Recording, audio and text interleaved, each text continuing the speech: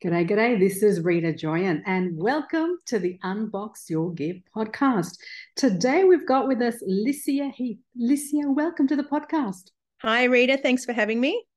I was telling you before we press record that I'm excited to have you because you are the CEO, the Chief Executive for Women for Election. That's And right. so you running the organization that provides training for women to prepare them to get into a position of government, whether that be local, state, or federal. Is that correct? That's right. Yep. So now my first question to you is to find out exactly how did you even get into this position to navigate or just clear the terrain for women to find their space in a political arena. So how did you get into the role of CEO?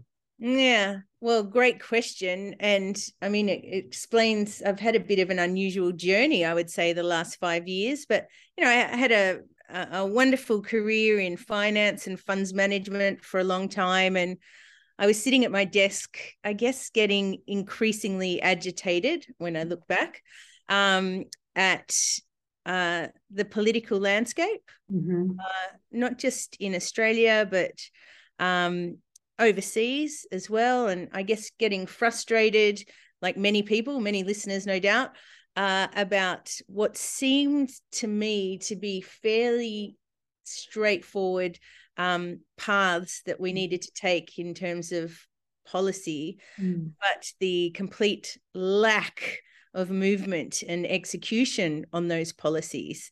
And I ended up taking a sabbatical from my career, thinking that I might aim for a career change, really. So I took a sabbatical in 2017, and I spent that whole year, had a whiteboard in my office at home. I didn't know exactly what my future career would be, but I did know it would be something about improving the landscape of Australia's politics.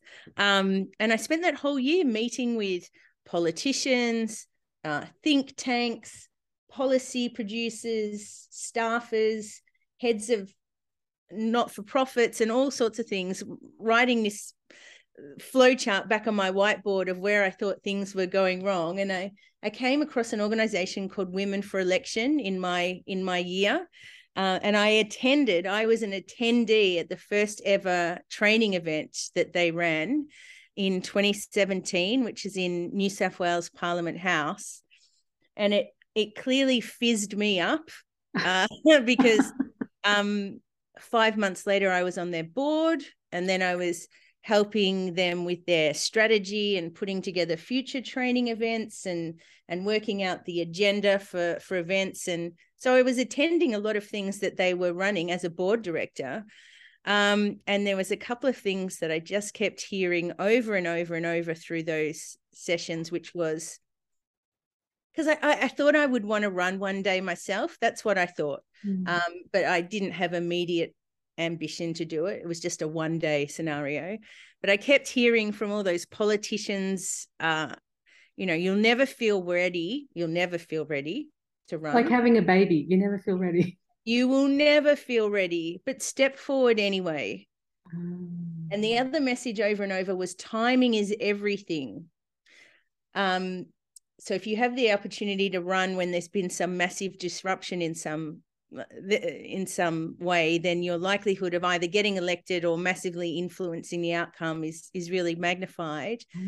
And then within a matter of months, within my federal electorate, which was the seat of Wentworth, where my local MP was also the Prime Minister, he stepped down, and that thrust our electorate into a by-election.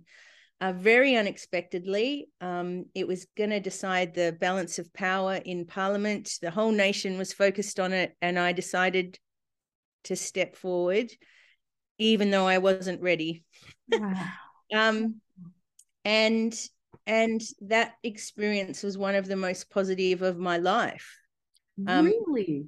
Yeah, it was the exact opposite, literally, to what 99.9% of people told me, they said, don't do it, Licia, you know, you're going to get trolled, they're going to go garbage, you're going to get it was so positive, and I didn't win, but I did change the conversation just by running, and the ultimate winner adopted my policy platforms in full, which is a win. Wow. And that was Karen Phelps who won? That was Karen Phelps, yeah. And it just reframed my whole, hang on, there's lots of definition of success when you run. It's not just about getting elected. And once the dust settled on that, I went back to the board of Women for Election and said, I'd like to be the inaugural CEO. I had so many women approach me in my own campaign saying, can I buy you lunch or coffee at the end of this? Because I'd like to do the same thing one day, but I have no idea how to get started. And my pitch to the board was, you know, we're playing down here and we could be up here. There's a real need, but we need a dedicated CEO. I'd like to be that person. And that was 3 years ago. And you found your calling. Isn't that amazing? You went through one avenue and it detoured you to what you're doing right now. Isn't that just fascinating? I knew I wanted a role in improving Australian political landscape, but I didn't know what that was. And I guess I kind of invented a role. How entrepreneurial. Yeah, well, you know, it's in the benefit of hindsight, and you see it's about taking the opportunities when they present, and that is something that is key to a lot of the training that we do now as well. So take a deep breath when you're like, it's like when you're jumping into the pool and you're like, and the cold just kind of catches you. That's how it feels like when you're jumping in and you don't think you've got all the tools. Well, you don't, yeah. My 6-year plan got compressed to 6 weeks. And guess what? I not only did I survive, I thrived. And that's why coming out that other end going, well, hang on, all that hideous stuff that everybody told me would happen, none of it happened. And that is not to minimize at all that sometimes that stuff happens. It's not to minimize that, but it doesn't always happen. And culturally, I think in Australia, we are very, very well informed as a public about all the negatives of going into politics, overly informed. But we don't focus enough. And again, that's part of our mission on highlighting all the benefits that come when just ordinary people and the public engage and run and on occasion get elected. Many more benefits than negatives. So, Licia, that's really important. So then because I've always been very, I guess, cautious of politics because of that. In fact, when I was in high school, I remember talking to my friends and saying, I think I might go into politics. And my history teacher that I loved her, she heard me. She said, Rita, I had more respect for you. And I just went, oh, so it must mean that politics is and that stuck with me because I thought maybe politics is something that devalues you.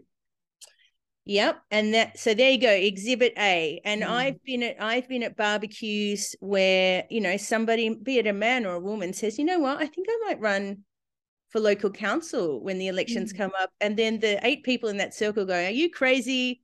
You know, And what we need to do, and I think this is something that's changing now, and it's so inspiring for me, is when someone says that, we go, yes, you should go for it. I'd love to see someone like you elected. How can I help? Now that would be refreshing. That would be refreshing. So tell me, Licia, I know the benefit for yourself was the fact that you ran and then that paved the way for you to becoming CEO for Women for Election. But what other benefits are there for running, even if you don't get elected? Oh, look, there's so many measures of success that you know, women who attend our course, it's something that we get them to write down saying, why is it that you want to run? Are you pissed off? Are you passionate? Is it because you're political? You know, the 3 Ps we call it. Maybe it's a combination of all 3. But what is it that you want to achieve? Do you want to get elected? And if it is because you want to get elected, why do you want to be elected? Like, what is it that you want to achieve? Because we don't need more people elected that are there because ego's driving them. That's not what we need more of. But the measures of success might be that somebody else sees you run and you inspire them that they could do the same thing as well. You don't even know that you've done that, but that could be one measure of success. Another could be that you won't get elected this time, because on average it takes 3 times to run to get elected, and that's not gendered. That's the same for men. Really? So, yeah. Julia Gillard ran 3 times before she got elected. She talks about that. So, this idea of, well, I'm not going to run because I don't have the skills yet to get elected. Well, here's what I'm telling you. The likelihood that you get elected the first time is small. So let's, shed that fear about I'm not ready. Because you'll use that, you'll increase your skill, you'll increase your profile, you'll increase your following, your volunteer network. The sooner you start, the closer you will be to getting elected. Okay. So it might be that you're starting that path. It might be that you're worried that if you don't get involved in an election, whether it's a federal or state or involved in your local council, that a certain issue just isn't going to be raised because it's a contentious issue. So if you step forward and say, I know you don't want to talk about asylum seeker reform, or I know you don't want to talk about how polluted the local lake is, because that's going to not shine well on the incumbent, but I'm going to make you talk about that. So, it just brings an integrity to the whole process, and honesty and diligence to the incumbent as well. So there's lots of measures of success. Okay, thank you for that. So then if I am listening to this and I think, what if I were to, dip my toe in and think, what is it about to be elected for office? Like, how does the process go? What's step one that you would encourage me to do? Well, for the first point is we've put a lot of resources on our website about, so you're thinking about getting elected. Well, here's some things that you should consider. Is it what's important to you? If it's local sustainability, then maybe getting involved at the local government level is interesting for you. If it's public education, then maybe it's the state level. Yeah. If it's economic reform, then it'd be the federal level. So these, understand which lane it is that you're interested in. Do you want to run for a major party, or do you want to run as an independent? Do you want to run as a minor party? Okay. It's our mission is to make what is currently very opaque more transparent. Yes. Because when it's opaque, people don't engage. But the more transparent you make it, the more likely people are to step into it. And I would argue particularly women as well. Women want just that extra, all the data and research shows that women want that extra amount of information before they step into a role. And politics is no different. So let's make it transparent. So come to one of our events, be it one of our masterclasses or our candidate training, or we run networking events. Dip your toe in the water and then you work out what you don't know, and we can help fill that gap. And that's womenforelection.org. Is that the website? Yeah, it's wfe.org.au. wfe.org.au. Brilliant. Okay. Yep. So I was going to ask that question. How would you know if you're wanting to run for local, state, or federal? But as you said, depends on the issues that you feel passionate about. Is where you would go.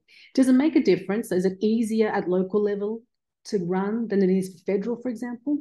It definitely does. So that 1 in 3, if you're looking at local government, you're a lot more likely to be elected the first time you run at the local government level.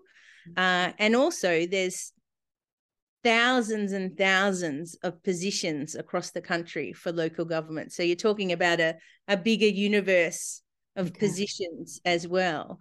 And then, that ratchets smaller for state governments and then smaller again for federal. So just on a straight mathematical basis. Okay. But it's interesting because I think too often a lot of people dismiss local government as as an not worthy of their time level of government.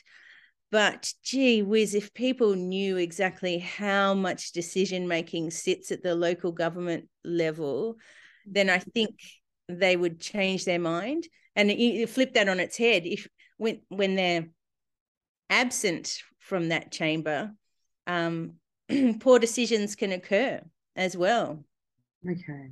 And it's a natural launching pad for state and federal politicians as well. Okay. So it would be an easier transition into state and then federal should you go for local level government?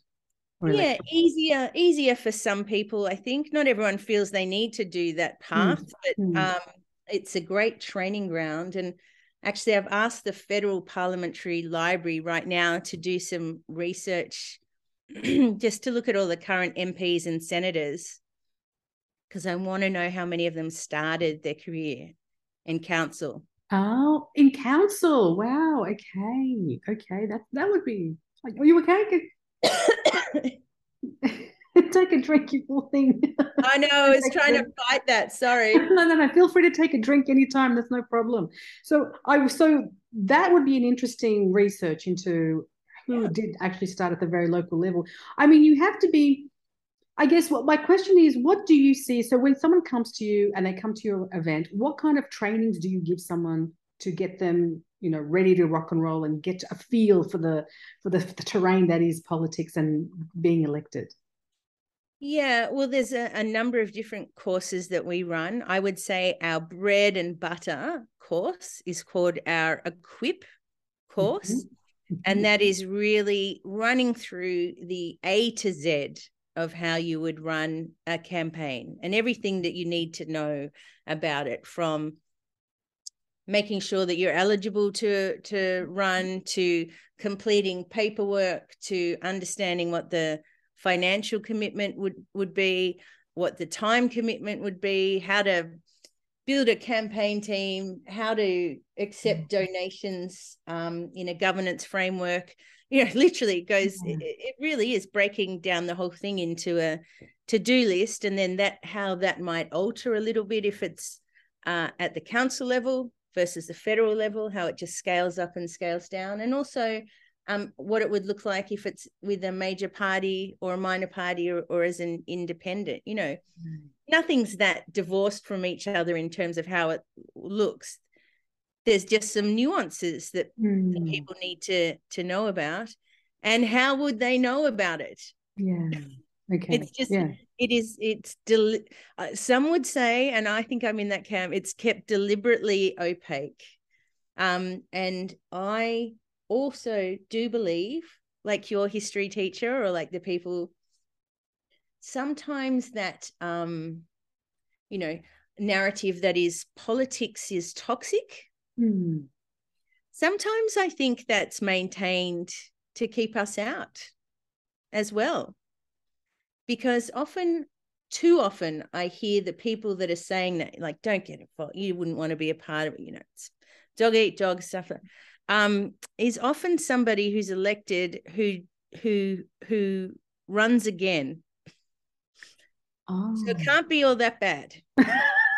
So, and I'm just on this mission now to say, just keep in mind that maybe that narrative is maintained to keep some of us out, and I'm not playing that game anymore. Wow, that's a very interesting way of seeing it.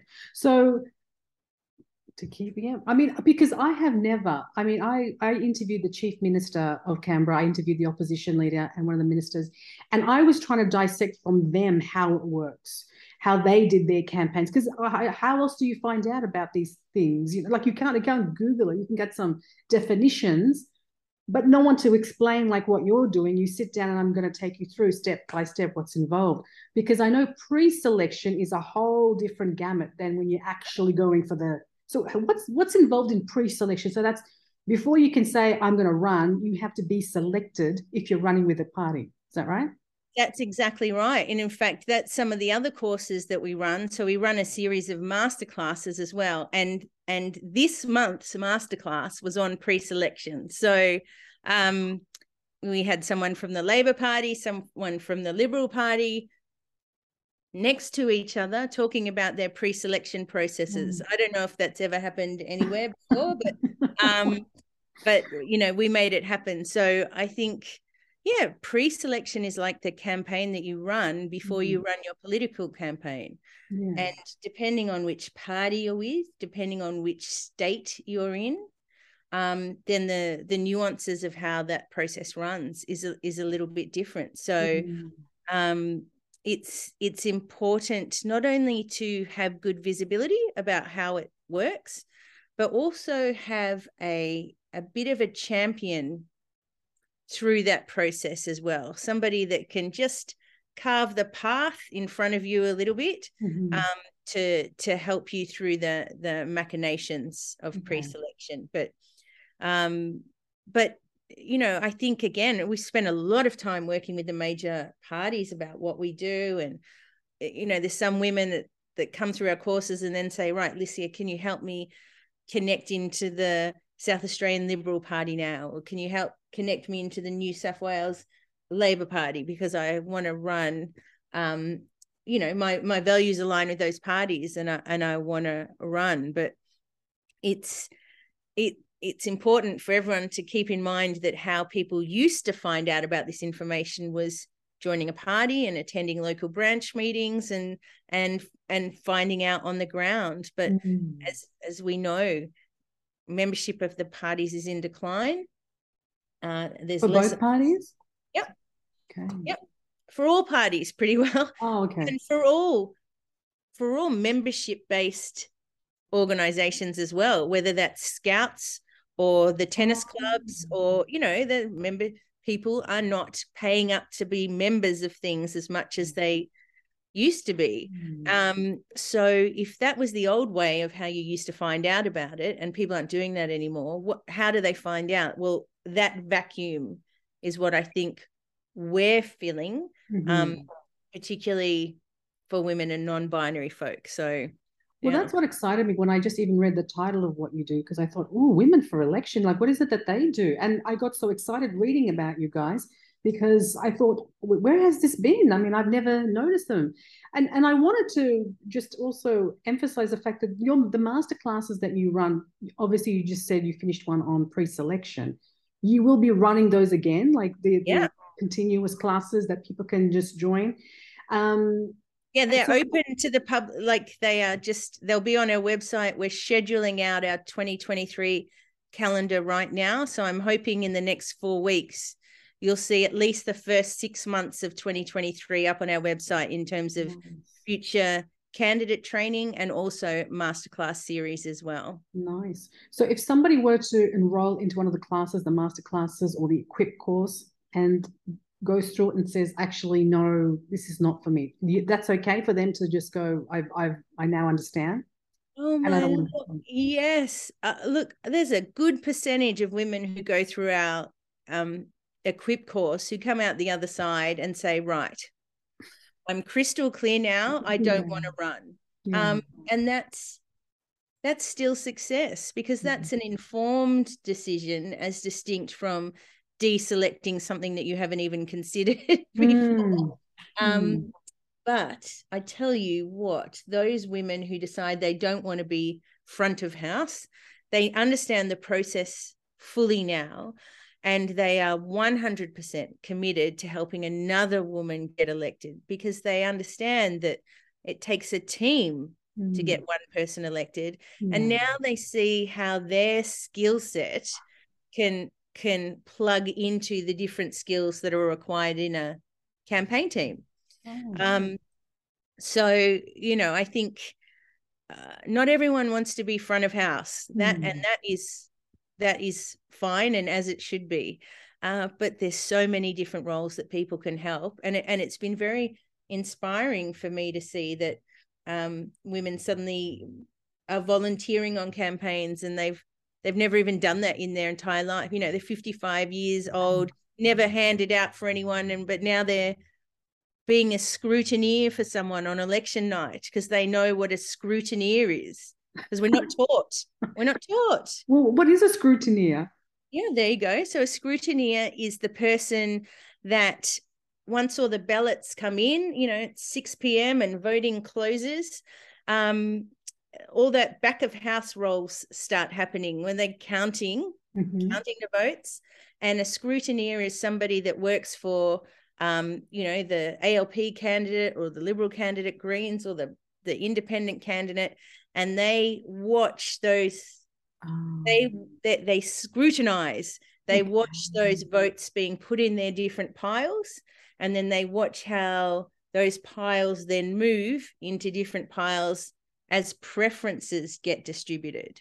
So they're like they have to keep their hands behind their back. They're not allowed to touch any of the votes, but they're the ones that oversee that the right things are happening. And that 1 is a 1, that's not a 7, that's a 1. Put that in the 1 pile. I never knew that one. I thought we just, it's on a trust basis. We're going to trust people that are counting. They're going to do the right. But I didn't know there was scrutineers. Yeah, each candidate gets to have scrutineers into each of those polling places. So that's an important role. Now that is ginormous. Nothing will teach you more about how Australia's voting system works, as in how preferences distribute and things like that, than being a scrutineer. Okay. Yeah, go do it, Rita. I want you convincing me to be a scrutineer. Sign up, be a scrutineer. Or, you know, the Victorian Electoral Commission, NT Electoral Commission, Australian Electoral Commission. Before each election, they're always looking for staff or volunteers. And so that's another great way to go and learn about it. It's fascinating, and it's a great education process that everybody should get exposed to at some point. I love that. You know, I wanted to comment on, because I'm in Canberra, and the one Senate seat that was occupied, I think, for 20 years by the Liberal candidate has just, in this election this year, has been ousted by an independent who has never run before, David Pocock. And what I'd like to ask you, the fact that because you said it takes a minimum of 3 goes before you get elected, and he got in the first go as an independent, hoisting off a warm seat for a Liberal. What do you think played into that? How did he get elected first go? Well, look, that 3 times is an average, obviously. So you get a Zali Steggall and a David Pocock every now and then you get somebody that's run for 7 times and gets elected. So look, there was a phenomenon across the country, wasn't there, in terms of searching for independents' names on ballot sheets that just hasn't occurred before, and a greater quantum of independents that we were able to vote for as well. So a lot unprecedented in that respect. In the ACT, to run as an independent for the Senate, your ability to get elected is much better than if you were running as an independent in New South Wales, for example. So for the Senate as well. So there are some places where, and the ACT is one of them, where it just, the maths stacks up a lot better than in other places. Really? So, you know, I was watching the ACT closely because one of our graduates was running against David, and so, but you know, David's and I have firsthand experience of this, Rita, running as an independent myself and against Kerryn Phelps. And then, you know, when somebody enters that has a high profile and a high public following, your work is cut out for you then. It's very hard to grab the mic from that point on. So, and Canberra seems to have largely got in behind David, which is fantastic. And his workload is going to be considerable in the yeah. And I do echo what you're saying there. To have a profile is something that just distinguishes you. It's like the advantage that you really need. You know, it totally. And he did, because he was the captain of the football Wallabies. I think it was football. Yeah, the Wallaby, rugby union, rugby. Yeah. And so for that, I mean, I personally didn't know he was just a candidate to me. I don't watch a rugby union, so I didn't know, but many others did, obviously, and therefore, gave him that platform, because there are other independents that were, competing against him as well, who didn't rank at all, but because of his profile. So do you think that establishing a profile is worth value before jumping in? Well, it's certainly something that we talk about in our courses. Now, again, if you're running for a federal seat versus your local government seat, then, you need a profile that's fit for purpose for the level that you're running for. And remember, you need a profile for those in your electorate. So that's who votes for you at the end of the day. So this is why we did this massive campaign power like you've never seen before the federal election. So many women are known in their local community for doing amazing work. They might run a big campaign on something. They might run a Facebook page that has 5,000 followers. They might run the local PNC or the, Eastern Suburbs AFL Auskick or something like that. So they have a community presence. If you say to them, you've got a community presence, they'll go, no, I don't. But they do. And so often they are doing 9/10 of what a good political representative does, which is being out in the community, seeing what needs improving in the community, and then improving it. That's it. That's the role of a politician. Yeah. And what I see women do all over the country every day, and they've always done it. They've always been the power in the local community that keeps the community going. It's nearly always in a volunteer capacity, which is very noble, but it keeps us busy. And it also keeps us out of things like parliamentary chambers. So what we are doing with this campaign of, if you care, you're qualified. That is what we are doing, saying power like beautiful words. That's beautiful. Thank you. You're qualified. Yes, because I've traveled all over the country now, and I have just conversations over and over again with highly capable women that are already doing work with their community, might have been doing it for 1 year, might have been doing it for 40 years. And then I say to them, you should run. And they go, I can't do that.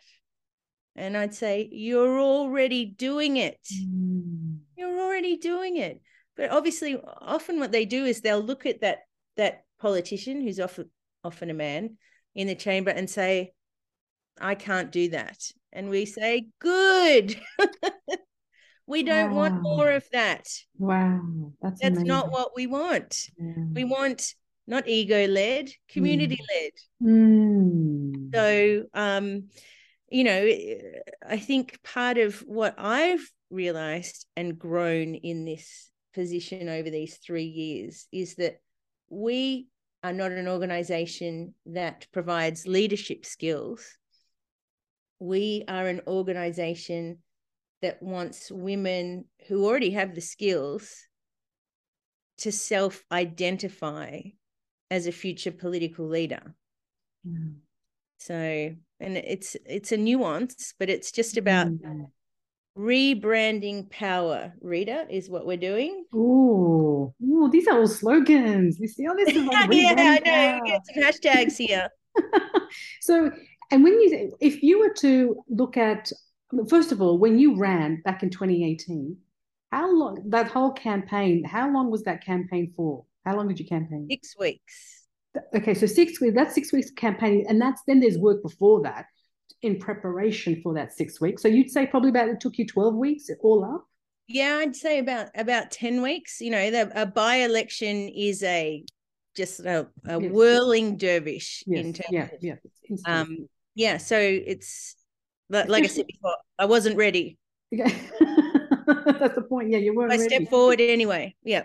And so 10 weeks. And can I please ask you, for someone that's listening right now and thinking, I know the course will tell me how much time it will take, but how much funding is required for a campaign approximately?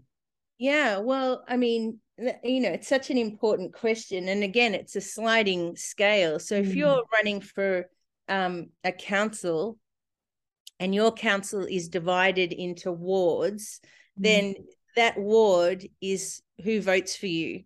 And that might be, a quadrant of streets that you can easily letterbox. So I've seen people win council campaigns with the cost of registering to run as a candidate, $100. Whereas, mayor of Sydney or mayor of Melbourne, the big city councils, that could be in the quantum of $100,000, but that's now capped too. So you can't spend beyond, I think it might be capped now to 90,000, but don't quote me on that. So, but a standard suburban person might spend $5,000. Okay. Now, a state seat might be $50,000 and a federal seat might be $100,000, but it's depends on whether you're running for a party, depends on whether you're running as an independent, depends whether you're in an, Wentworth, my federal electorate, is one of the smallest electorates in the country. But if you're running in one of the big rural or remote electorates, that can be half the size of a state. Wow. Okay. And that has, if you're going to get around to the four corners of that electorate, then that is more costly. So it's not an easy question to answer, but I hope I've just given a rough. And then a big part of that is, how do you fundraise to fund that? And that's something that we've run masterclasses on fundraising, and it's a part of our Equip course as well. Okay, because that was going to be my next question. How do you raise the money? Because I assume, not sure, if you're running with a party, they might give you some money, do they? Yes. So certainly if you are running with a party, then you have a lot more resources to hand. Okay. Sometimes I think, or at least the anecdotal evidence back to me is, I thought I joined a party, ran for a party. I didn't think I'd have to fundraise, but I did. In fact, that was a very big component still of my campaign. So, and then it depends what seat you're in. So if you're in a bellwether, like a highly prized seat versus a seat where you're not going to win with that party, then that funding funnel, changes as be interesting. Oh my goodness. Well, this is the thing. Let's be transparent about what happens. So, but there's no question that if you run with the party, you have more resources to hand, whether that's printing or advertising or social media team and things like that. So they're really important things to consider. Okay. This is amazing. I'm loving this conversation. Absolutely love it, because I want you at our next training, Rita. At our Equip training. So sign up for our Feb course. Okay. It's coming up. So when I interviewed Licia, when I interviewed the Chief Minister, Opposition and his ministers, I asked them this one question, and I want to ask you the same. I get your response. I said to them, is politics like an instrument? It has to be well played. Or is it like a sport that you need to compete in? Or is it like being on stage, it's an act that you've got to, and it's a performing act that you have to have on. Do you think it's any of those three, or is it all three? I think it's all three. Yeah. I do think it's all three. Something that we say at the outset of our Equip course, and I've got to pay homage to my co-facilitator in the Equip course, Ruth McGowan, and we talk about assumptions, and we assume if you're all here tonight wanting to learn this, then you understand that politics is competitive. It is competitive. You have to have something in your spirit that wants to forge ahead, and is happy to go out and meet people, but still know that you're in a competition. It's not a quilting class. It's a political class that we run. And it is competitive. But what always really annoys me is this idea that women may not be as competitive as men, and that is garbage. It is absolute garbage. Maybe in some ways we compete differently, but we are just as competitive. But you need that streak within you to get involved. And think about or the listeners think about when you see maybe 4 candidates in front of you at the candidate forum, and they're on the stage, and you get a sense from 3 of them that their heart is really in it, and they really want to win. And you get a sense from the 4th going, I'm not sure that person really has the competitive spirit. Voters feel that. Yes, for sure. And we want those that have that spirit in them, because we know that when they're in that chamber, they need to advocate for us. And they need to have that spirit to be able to do that.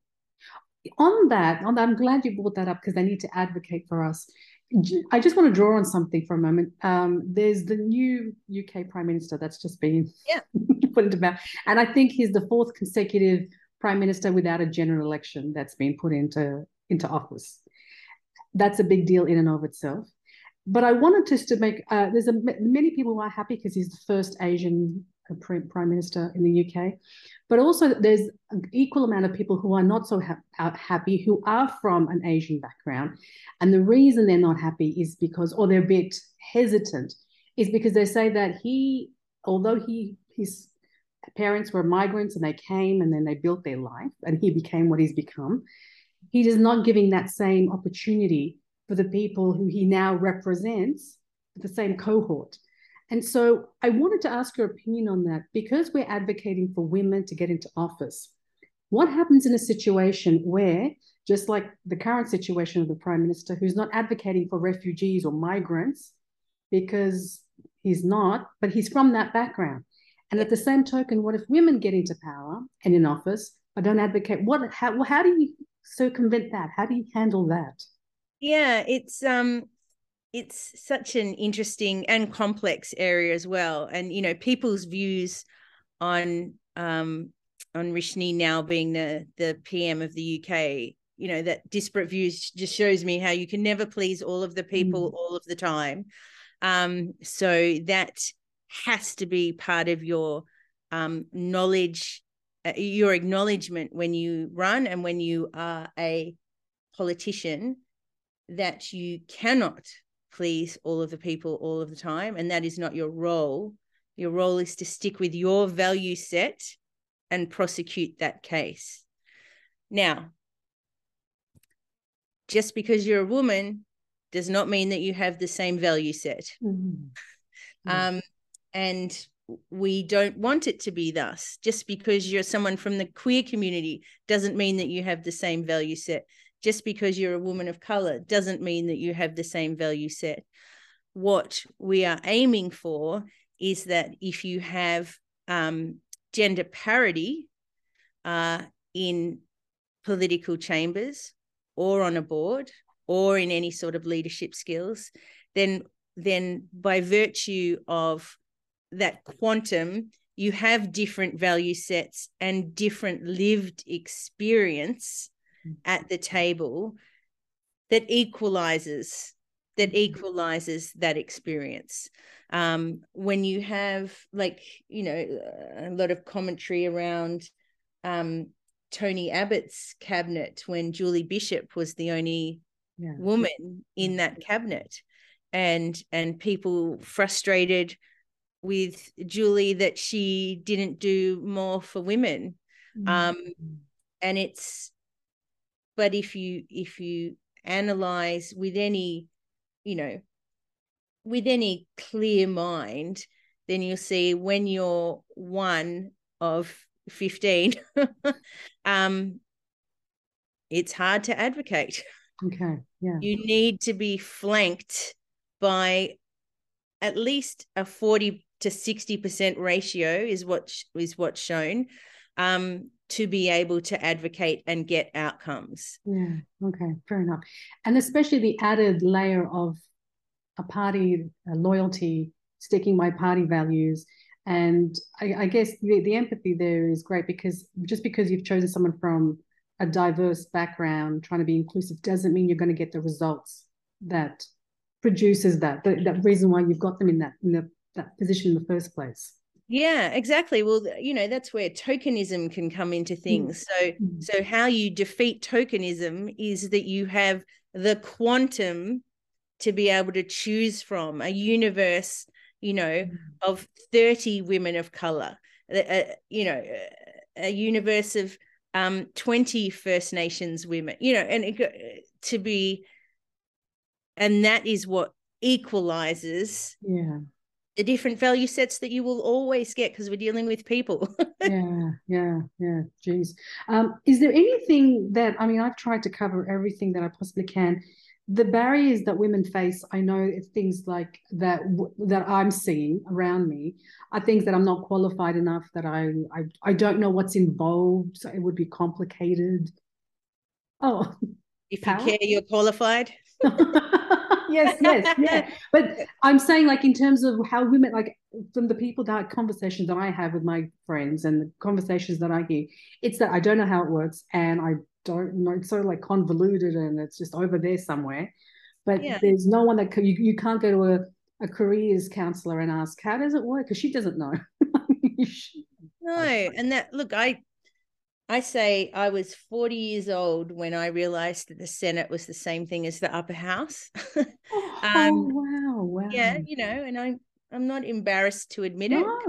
I don't remember being taught it.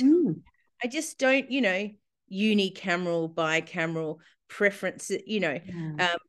It's just, it is so opaque. But I think, you know, like I said before, the thing that I would want your listeners to really consider, and for them to have conversations with their girlfriends and mothers and sisters, is this notion of rebranding how we consider power, and that women just, and it's always been thus, that power that's hummed away in the background that keeps our communities together, that is powerful.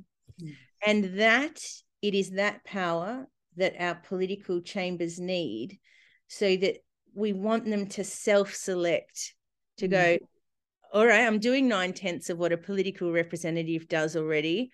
Women for Election can help with the 1/10, which is, you know, how would I run a campaign? But they don't need new skills. They don't need new leadership skills.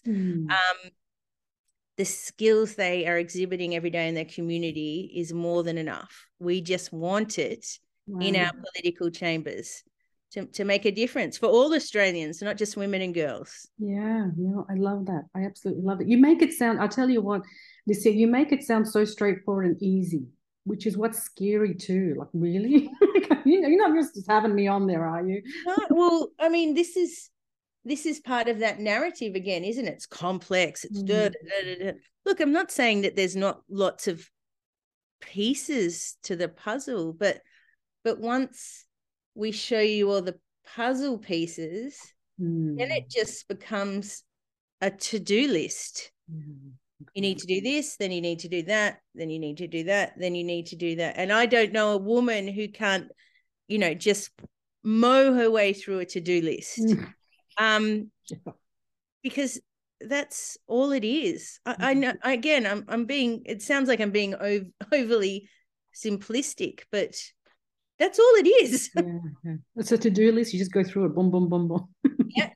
The hardest bit of any woman's campaign ever is admitting outwardly that she wants to run.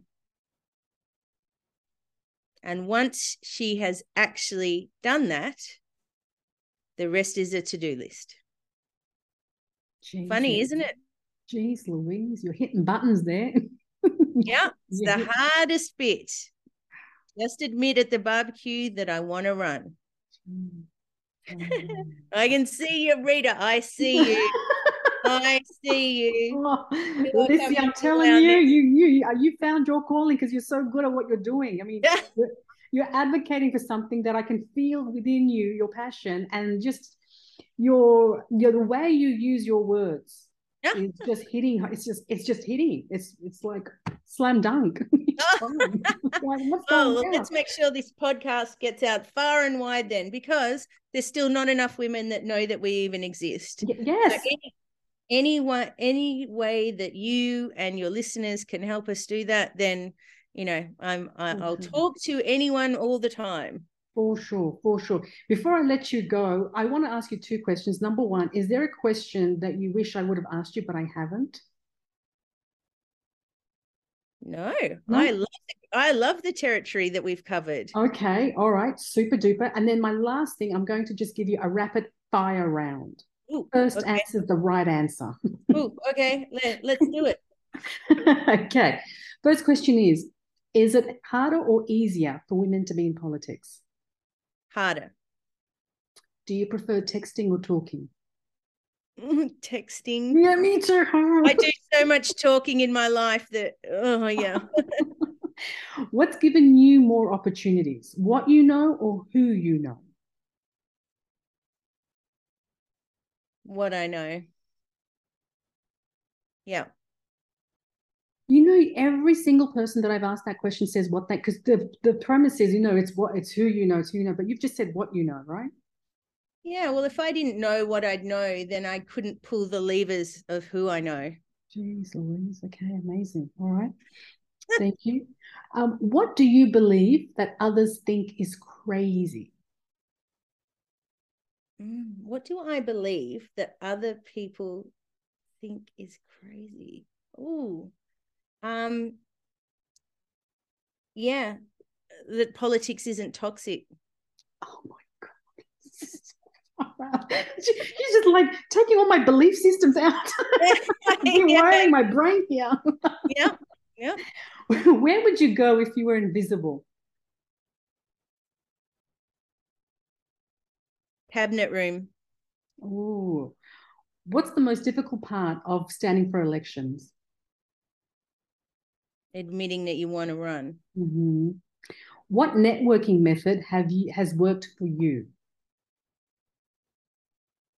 Schools networks. Oh, okay. Yeah, mums in P&Cs and things like that.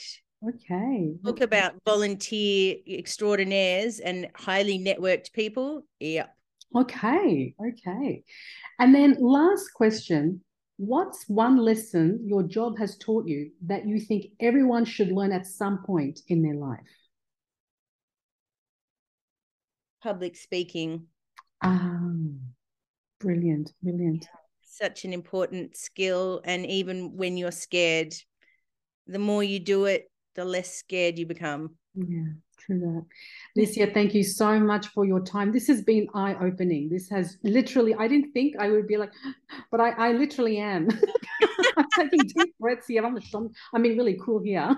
I'm like, oh my God. Well, thank you for getting in touch. And I'm just so happy that we had the opportunity to showcase what we do and, you know, our future ambitions as well. So yes. Thanks, Rita. Thank you so much. And once again, it's www.wfe.org.au. Yep, beautiful. Awesome. Thank you. And thank you, listeners. And we will be back next week. Thank you, Lucia. Thanks, Rita.